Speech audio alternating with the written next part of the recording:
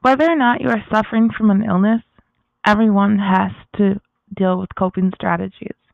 Mine are terrible, but I have been working on them. I use them in a somewhat roller coaster format.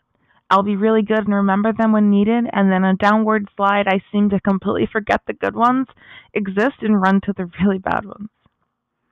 Art is an outlet for me. I paint, I write, I draw, I dance, and I guess I'm going to start speaking more like this. I think before I can really work on my coping strategies, I need to focus on my communication skills within myself. Poetry and writing in a journal have helped me with that in the past, but now I think I actually want to use my voice. Maybe hearing my speak my own thoughts, no matter the tone, will help me listen to myself. I'm not sure, but at this point, I'll try anything.